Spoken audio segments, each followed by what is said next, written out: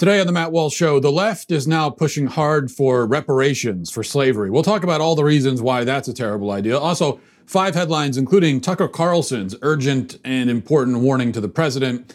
And in our daily cancellation, I will be preemptively canceling the song Imagine before it becomes our new national anthem. God help us all. That's what they're talking about doing next.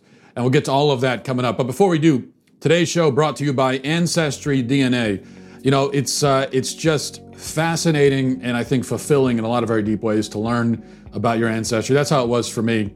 You know, going through the Ancestry.com experience was a lot of fun, very easy, and to discover my own ancestry laid out before me was just completely fascinating. Yeah, you may be familiar with the major events and battles of World War II, but there are so many more stories to uncover. The skill and bravery of the Tuskegee Airmen, an all-African-American squad of fighter pilots, the incredible women who trained to become pilots and mechanics, the Japanese-American Battalion became one of America's most decorated units.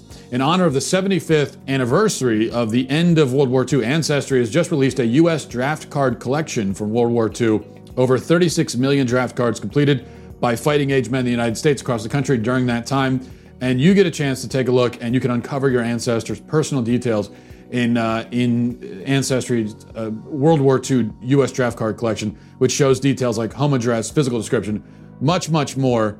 You could find the veterans in your family who rose to the occasion where the world needed them most, and gives you pride, even though it was a long time ago. These are your ancestors, and there's a lot of pride in that. Discover your untold stories and more. Head to my URL at ancestry.com/Matt to start discovering your story today. That's ancestry.com/Matt.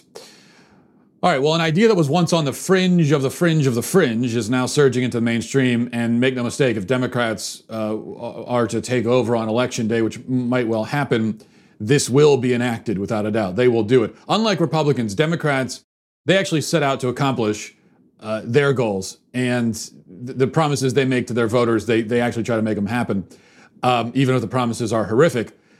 The idea is reparations, paying Black Americans for slavery, paying them back for the injustices perpetrated against their ancestors. This idea was discussed during the Democrat primaries, you may remember, and every candidate, to my memory, came out in support of it. Now it's back in the news again, back in the discussion again. The New York Times Magazine ran a lengthy piece titled, "What is Owed?" Makes the case for reparations. And it's been discussed in the mainstream media regularly. There was a segment on it on MSNBC this morning. Here's a segment on NBC, actually their streaming service, I believe, referring to the Times piece, explaining why reparations should happen. Centuries of systemic racism have created a wealth gap in America between Black and white Americans. In her latest New York Times piece, Pulitzer Prize-winning reporter Nikole Hannah-Jones writes, if true justice and equality are ever to be achieved in the United States, the country must finally take seriously what it owes Black Americans. MSNBC correspondent Tremaine Lee interviewed Nikole Hannah-Jones in his latest Into America podcast on reparations. Tremaine joins me now. And Tremaine, what are the factors that Nikole talked about here that are contributing or have contributed to the racial wealth gap in our country? Hey, Allison, more than just contributions, the actual source, the root of the wealth gap goes back to shortly after emancipation, when the entire, enslaved population, formerly enslaved population, really were pushed out with absolutely nothing, starting from ground zero. And even though the government had promised some restitution in 40 acres and a mule, those promises fell through. And in fact, the former, plantation owners were given back that land that had been promised to enslaved people. But then after that, decades and decades of Jim Crow laws, lack of access to jobs, depressed housing values, on and on, up from after emancipation through Reconstruction, Redemption, into the 50s and 60s. All of these contributing factors, including the actual violent dispossession of wealth, the actual bombing of Black Wall Street, the actual burning and looting of Black communities all across the country. And that land and that wealth and resources were never returned. Okay, now here's a professor at Duke explaining on the outlet AJ Plus, whatever that is, that reparations is the way to close the racial wealth gap. The racial wealth gap is, as you know, is staggering. Blacks are about 13% of the U.S. population. but only have 2.6% of the nation's wealth. And that translates into an average household differential between blacks and whites in net worth of about $800,000 in 2016 dollars. That's the gap that needs to be closed by a reparations program. But how would this all be funded? Well, the professor has an answer for that too. In the book that I've just completed with Kirsten Mullen, From Here to Equality, Reparations for Black Americans in the 21st Century, we argue that the payments might be made in the form of endowments or a trust account, where individuals would be allowed to spend the interest off the account in any given year, but could only dip into the principal subject to approval for a plan of action or a proposal that they develop. In the present moment, the federal government overnight essentially came up with, well, some people say it's $2.2 trillion. Some people say it's as much as $6 trillion because of the loans that were made by the Federal Reserve Board. But it came up with that money overnight. There were no new taxes administered. I think that the present experience, or the current experience, demonstrates that the federal government can spend on virtually anything it wants to spend on. So his plan is apparently to just come up with the money. That's his plan. Just, come up with the money. All right, then. An article on CNN published a little while ago, back during the primaries, gets slightly more specific. It says, generally, advocates for reparations say that 3 different groups should pay for them: government, private companies, and rich families that owe a good portion of their wealth to slavery. It then goes on to explain that, at least for the rich families, you'd probably have to extract that money through litigation rather than legislation. So between rich families, companies, and governments, which are funded by everyone, this basically means that everyone will have to pay at some level, in some form, for reparations. And of course, I say that with Democrats in power, this is going to happen, which it will. But really, even with Republicans, it will happen too, eventually. We're not far away from this becoming an idea that Republicans are even presenting. Now, they'll present it in a slightly more moderated way. They'll have a reformed idea of reparations, but they're going to start proposing this too, because we know the trajectory. This is the trajectory with everything. An idea is on the fringes of the left wing, then it becomes mainstream. Then a few years later, it becomes mainstream among Republican circles. Republicans are on the same track and train as the Democrats. They're just a few cars back. So, which is why, when you look at so many of the positions taken by Republicans today, those are the same positions that Democrats took, back in the 90s. So this may be inevitable. But even so, it's worth discussing. What are the problems with this idea? There are many problems. Let's discuss a few of them. First of all, this may be the most crucial point. The idea that the racial wealth gap is the main driver, or that slavery is the main driver of the racial wealth gap. That's something that needs to be addressed. Because the racial wealth gap is itself probably the main driver of the push for reparations. It's argued that collectively, Black Americans are poorer than white Americans, and it's further argued that this is due to slavery and segregation. Now, the first part of that argument is true. That's just a statistical reality, no getting around it. What about blaming it on slavery and racism, though? There's no doubt that history has an impact on everything in the present, including economics and wealth distribution. So no serious person would say that slavery has no effect on what's happening today. Everything in history has some effect. But there are things happening today also that are going to have a much, much greater impact on the wealth gap, I should say. And I'll give you just one, the fatherless rate. Black fatherlessness is about 70%. That is, 70% of Black children today grow up in a household with a single parent. Their parents are not married, and their dad doesn't live with them. Studies have repeatedly and decisively shown that fatherlessness is a major contributor to poverty, the dropout rate, the incarceration rate, crime, drug abuse, suicide, and so on. Pretty much every social ill you can name is tied to fatherlessness in some way. fatherlessness is going to be a significant contributing factor to it.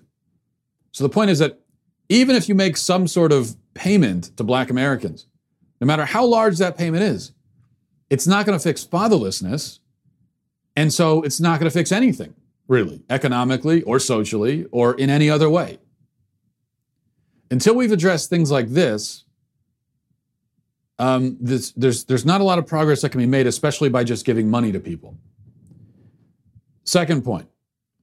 In fact, before we get to the second point, we'll do that in just a second.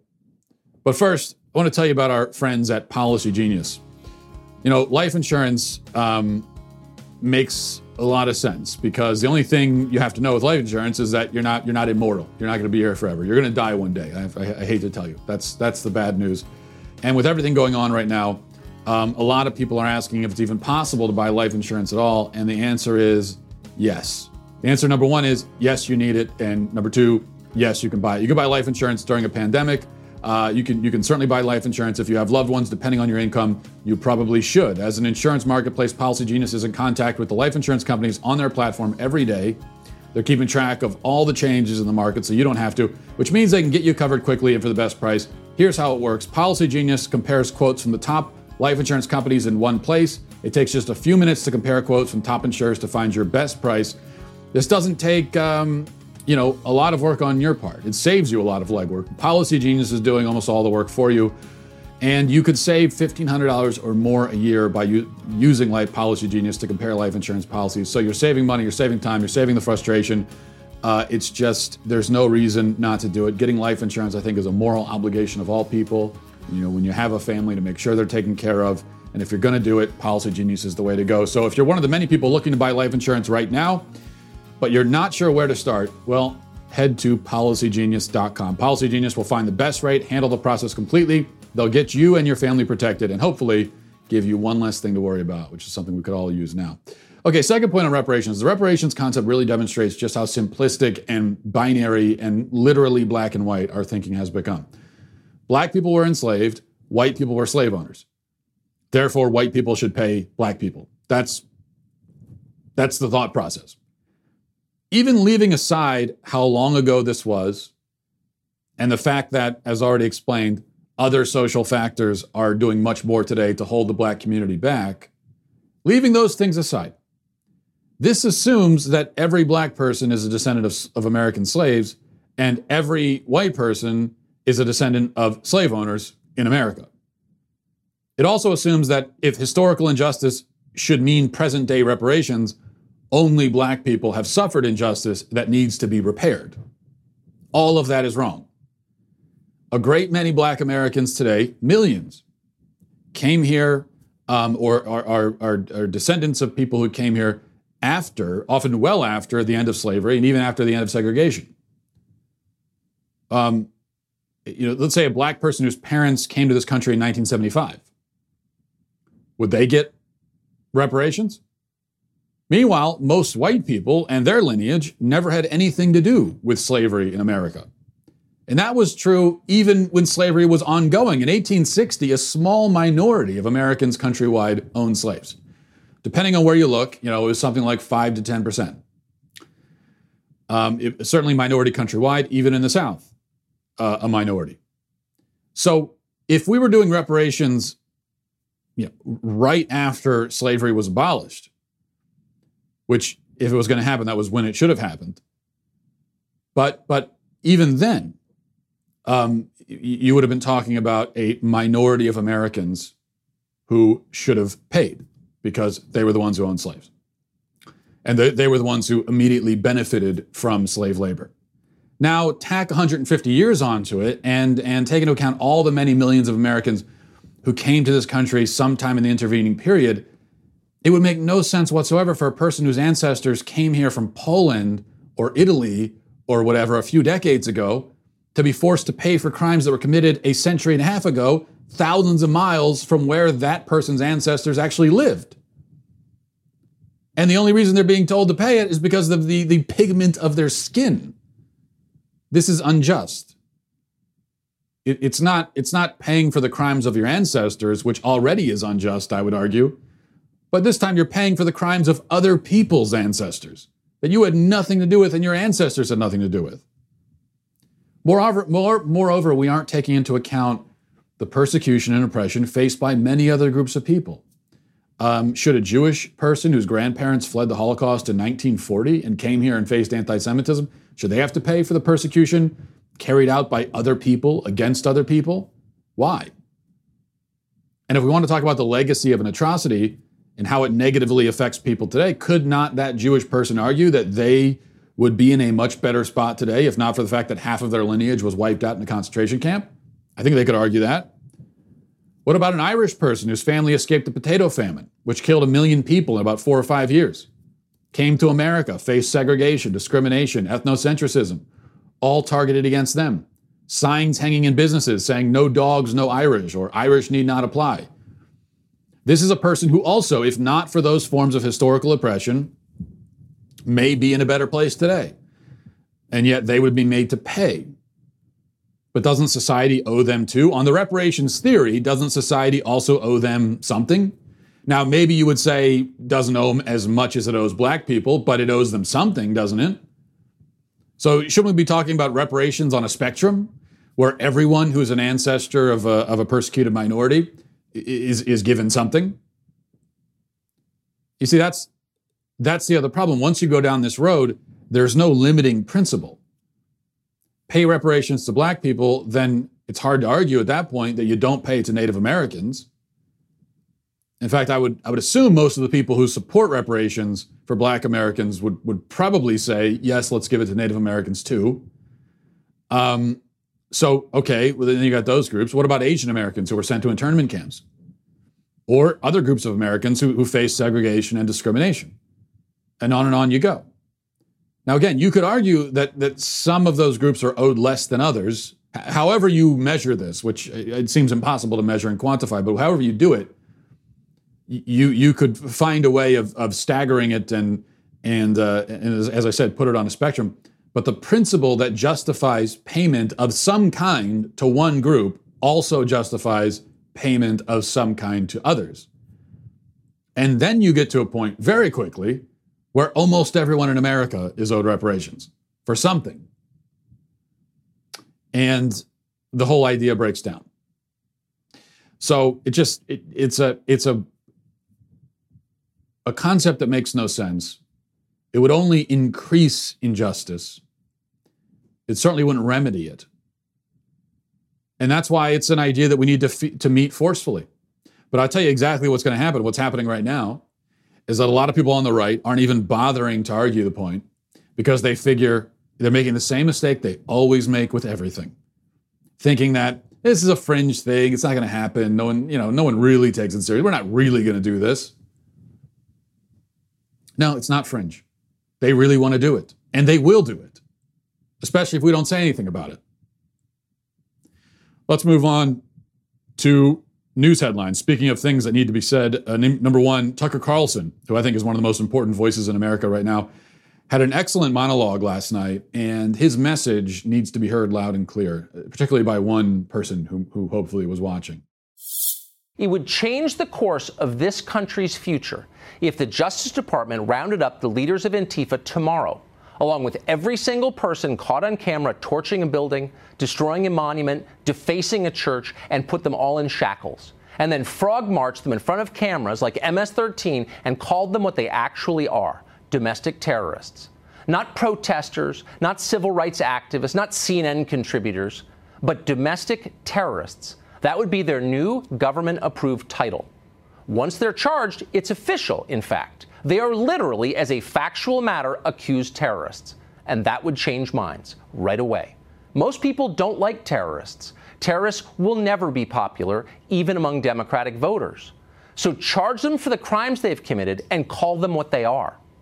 Right now, the opposite is happening. The terrorists are more popular than the President of the United States. And not just more popular than Donald Trump personally, but more popular than the system he represents and administers. And it's obvious why. Our system is weak. It refuses to defend itself. Mayors let new countries sprout in the middle of their cities. Our leaders act like laws are irrelevant. Everyone watches this happen. It's a potentially fatal problem. Weak institutions die. Citizens develop contempt for them, and then they get overthrown. The same is true, by the way, for heads of state. When you refuse to fight for the system you run, you're done. Spend an hour on Google and see if you can find a single leader in the history of the world who stayed in power after failing to quell a rebellion. You can't. By the way, that clip was shared by a Media Matters person, calling it maybe the most deranged rant I've heard on Fox News. Meanwhile, he said that was deranged. Meanwhile, all normal people think it's one of the sanest things we've ever heard, or at least recently heard. Tucker is exactly right. And if anyone needs to hear him loud and clear, it's primarily the president. Now, I know some of you don't like it when I criticize him. I know that. That's fine. You don't have to like it.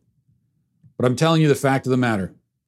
Tucker's saying the fact of the matter, like it or not. Trump is losing right now. I'm not just talking about the polls. The polls are one indicator. But it's not just about that. I don't even need to see the polls. I don't care what the polls say. Trump is losing right now.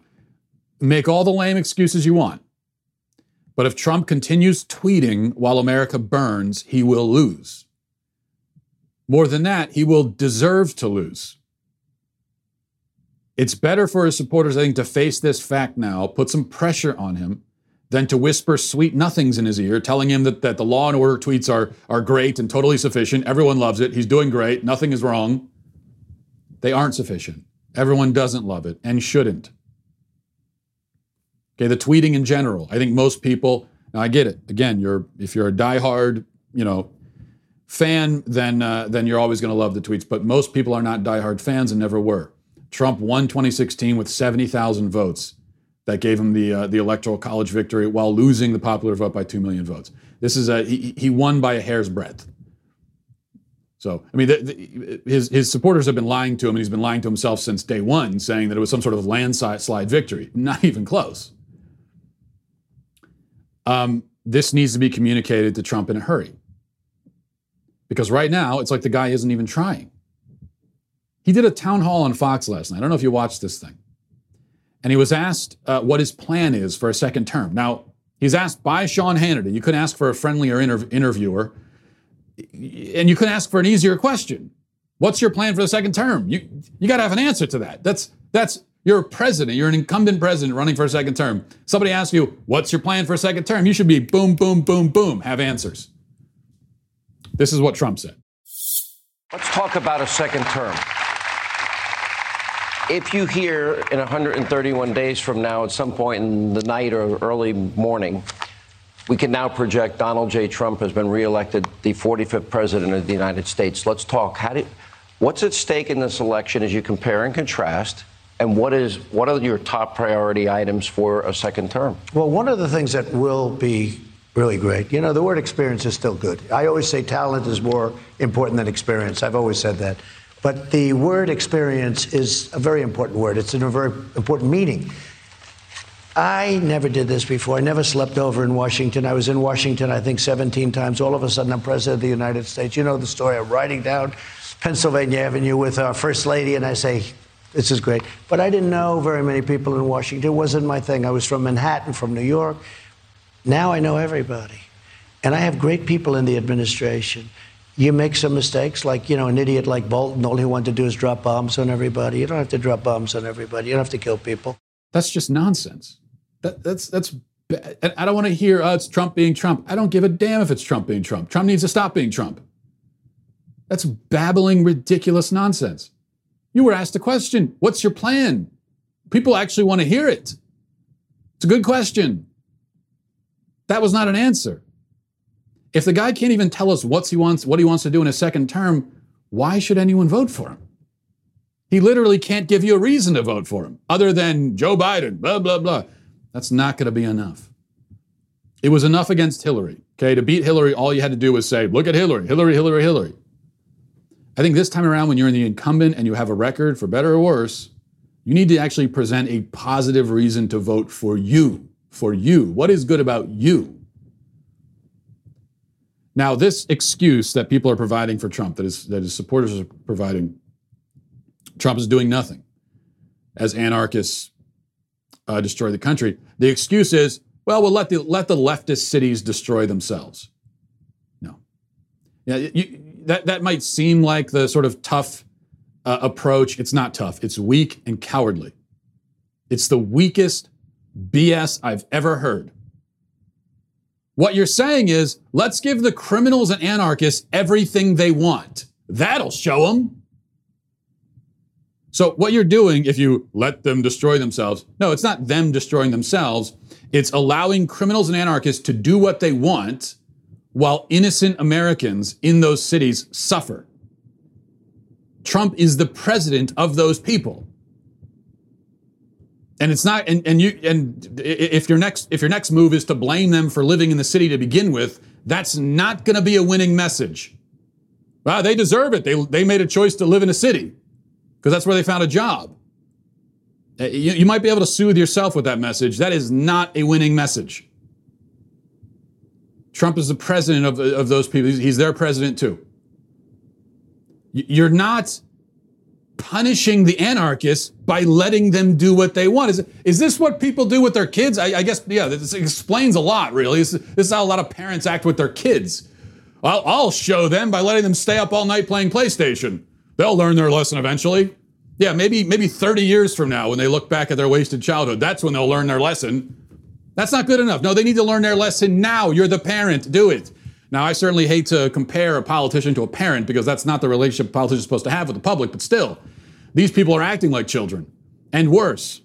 That's an insult to children. They're acting like worse than children, and they do need to be punished. Law and order, not just a tweet. He's floundering. It's pathetic.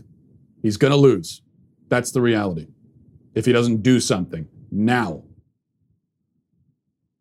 Number two, they're coming for Mount Rushmore now. A report from Daily Wire says on Thursday, USA Today quoted that a tribal leader of the Sioux Nation saying that although Mount Rushmore should not be blown up, it should be removed. How do you remove a mountain? I don't know. Oglala Sioux President Julian Bear Runner, who expressed his disapproval of President Trump's visit next week to the Black Hills, South Dakota, stated of Mount Rushmore, I don't believe it should be blown up because it would cause more damage to the land, but he agrees that it should be removed. And then there's a lot of stuff about how this is a symbol of Nick Tilson of the Oglala Lakota tribe said Mount Rushmore is a symbol of white supremacy, of structural racism that's still alive and well in society today. And on and on and on. And they'll do it. They'll do it too. They'll do anything they want. Okay?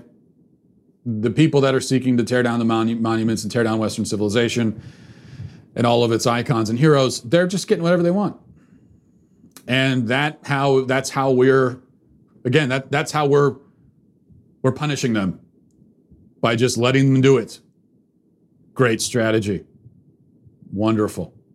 Number three, here's something to think about next time you're at the beach. Look at this drone footage of a great white shark, gigantic beast, swimming right under unsuspecting surfers. Good God Almighty.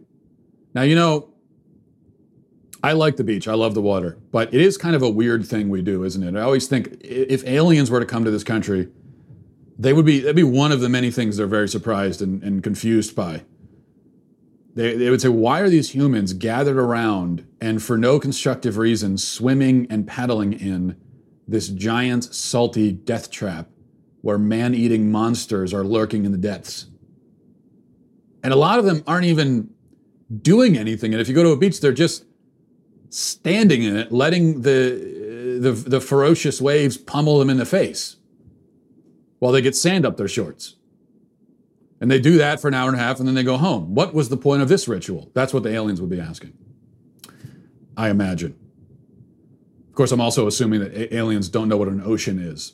I mean, if they didn't have an ocean on their home planet, then there would be no civilization to begin with. So, you know, there are problems with my hypothetical. But anyway, number four, after 30 years, the Dixie Chicks are changing their name. They will now be the Chicks, not the Dixie Chicks. Why is the word Dixie offensive? This is very interesting in a lot of ways, and it shows, among other things, what I'm always talking about, how feminists are constantly having to take a back seat when it comes on the modern left. Feminists are very close to the bottom of the totem pole. They're almost, at this point, they're treated almost like white men to be a feminist. You're not that much. You're not that that much higher, on the hierarchy than white men are as feminists, because all of their interests are thrown to the side. And you see here, so Dixie Chicks changing their name, and they're going to keep one of the words. They decide to keep chicks, which the feminists have been saying for decades is offensive. And now they're just the chicks. We got to get rid of Dixie, but not chicks. I just think that's very emblematic of the situation on the modern left. And of course, meanwhile, you've been the Dixie Chicks for 30 years. You're just now deciding that it's offensive after 3 decades? What changed your mind? What made you realize that it's offensive?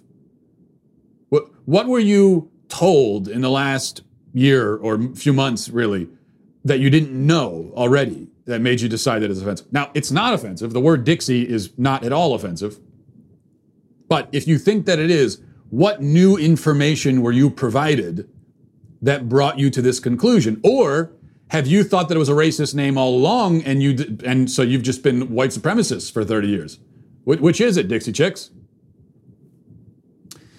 I didn't even know Dixie Chicks still existed, to be honest. I had no idea that they were still out there making music. All right, number 5, a report from Fox Carolina. Very sad, disturbing, infuriating story.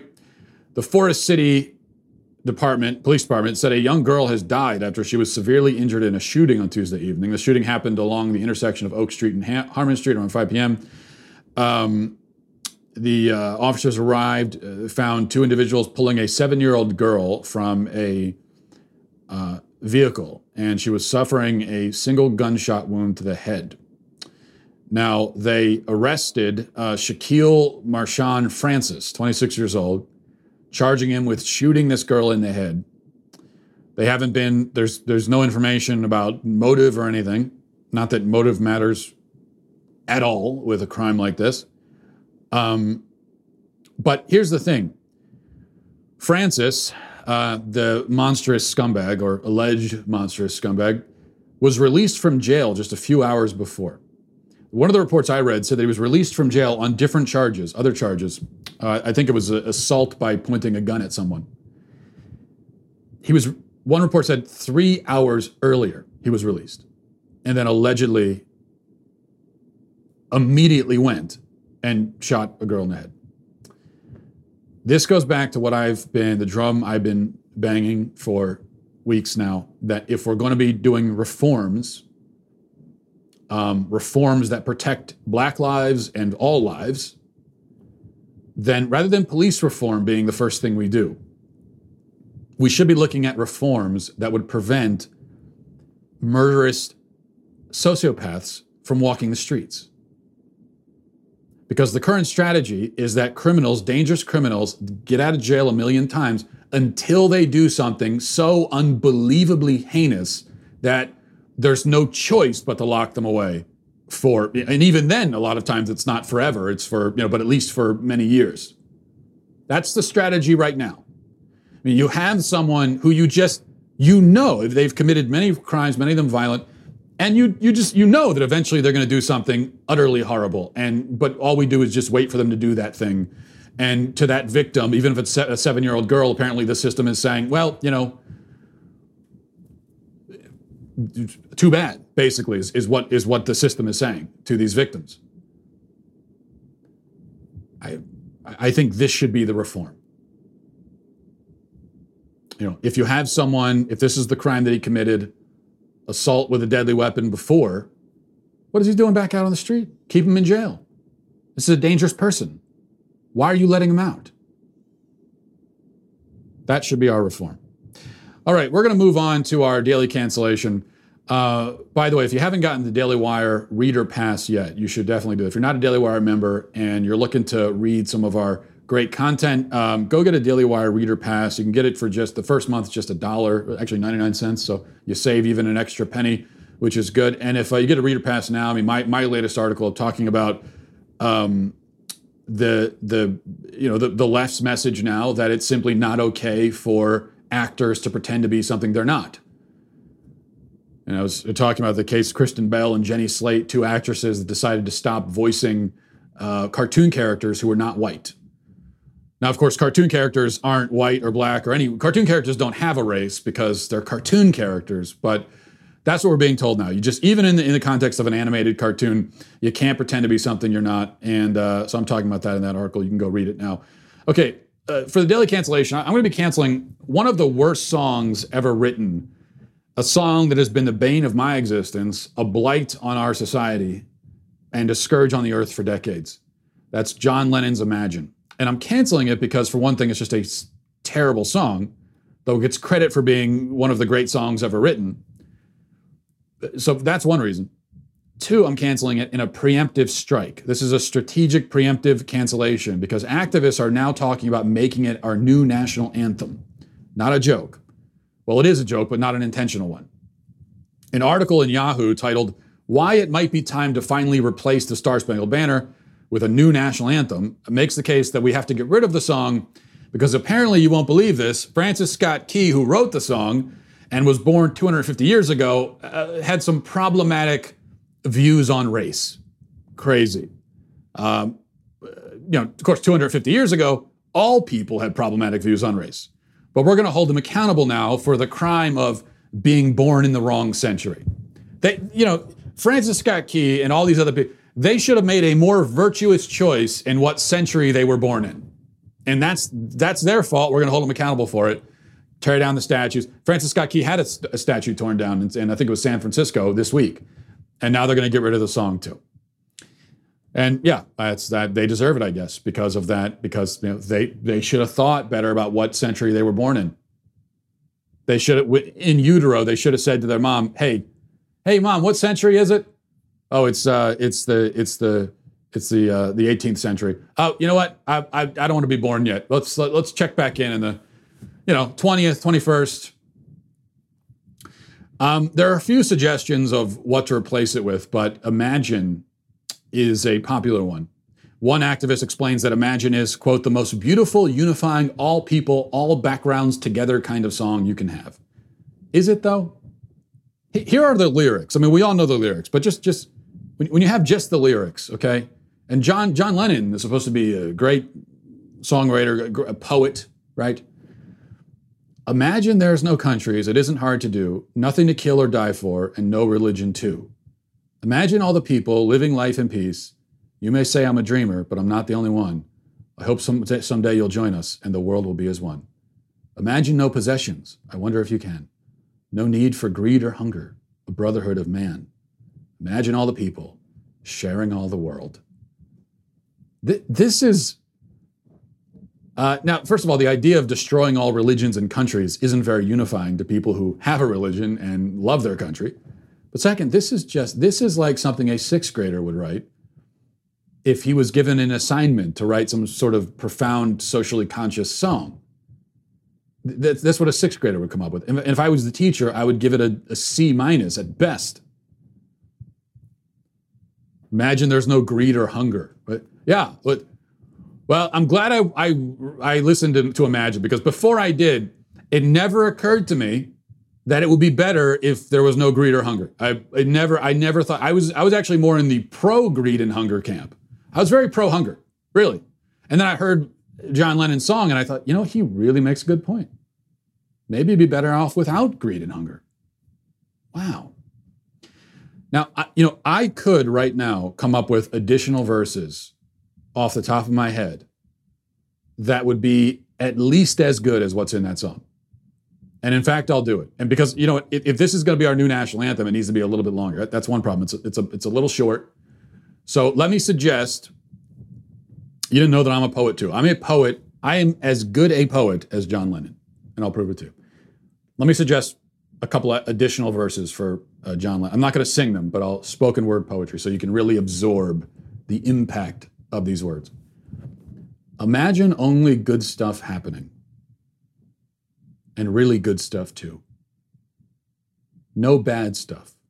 No sad stuff. And no mad stuff too. Imagine everyone's happy and they're being real nice. No one's being super mean. And there are no fights. That's two verses right there. Boom, just like that. I just wrote half of a classic, all-time great song just right there on this podcast. You didn't know you'd be witnessing that. And I don't know. That's something. That's just something from my heart. Okay, that's where my heart is right now. You know, listening to the song, I thought he covered a lot of stuff that we shouldn't have, like greed and hunger. But I'm thinking all the bad stuff. You know, let's not focus on this bad thing or that. Let's get rid of all the bad stuff. Even more than that, let's start thinking about what if everyone is just happy all the time? Wow, pretty mind blowing. I know. But even so, John, the song Imagine is canceled, and all efforts to replace the national anthem are also canceled. But I would warn again that all of this, we can make jokes about it because sometimes you think, what else can we do? Especially when the people that we've elected to do things about it are doing nothing. But we should remember that all of this is serious on the left. This is really what they want to do, and they will do it if nobody prevents it, if nobody steps in the path. All of it's happening. You think replacing the national anthem with Imagine is some outlandish, crazy idea? It is. But you think that's going to prevent it from actually happening? No, not at all. And on that bright note, we will leave and end it for the week. Have a great weekend, everybody. Enjoy yourselves. Godspeed. If you enjoyed this episode, don't forget to subscribe. And if you want to help spread the word, please give us a 5-star review. Tell your friends to subscribe as well. We're available on Apple Podcasts, Spotify, wherever you listen to podcasts, we're there. Also, be sure to check out the other Daily Wire podcasts, including The Ben Shapiro Show, Michael Knowles Show, and The Andrew Klavan Show. Thanks for listening. The Matt Walsh Show is produced by Sean Hampton, executive producer Jeremy Boring. Our supervising producers are Mathis Glover and Robert Sterling. Our technical producer is Austin Stevens, edited by Danny D'Amico, and our audio is mixed by Robin Fenderson. The Matt Walsh Show is a Daily Wire production, copyright Daily Wire 2020. If you prefer facts over feelings, aren't offended by the brutal truth, and you can still laugh at the insanity filling our national news cycle, well, tune in to The Ben Shapiro Show. We'll get a whole lot of that and much more. See you there.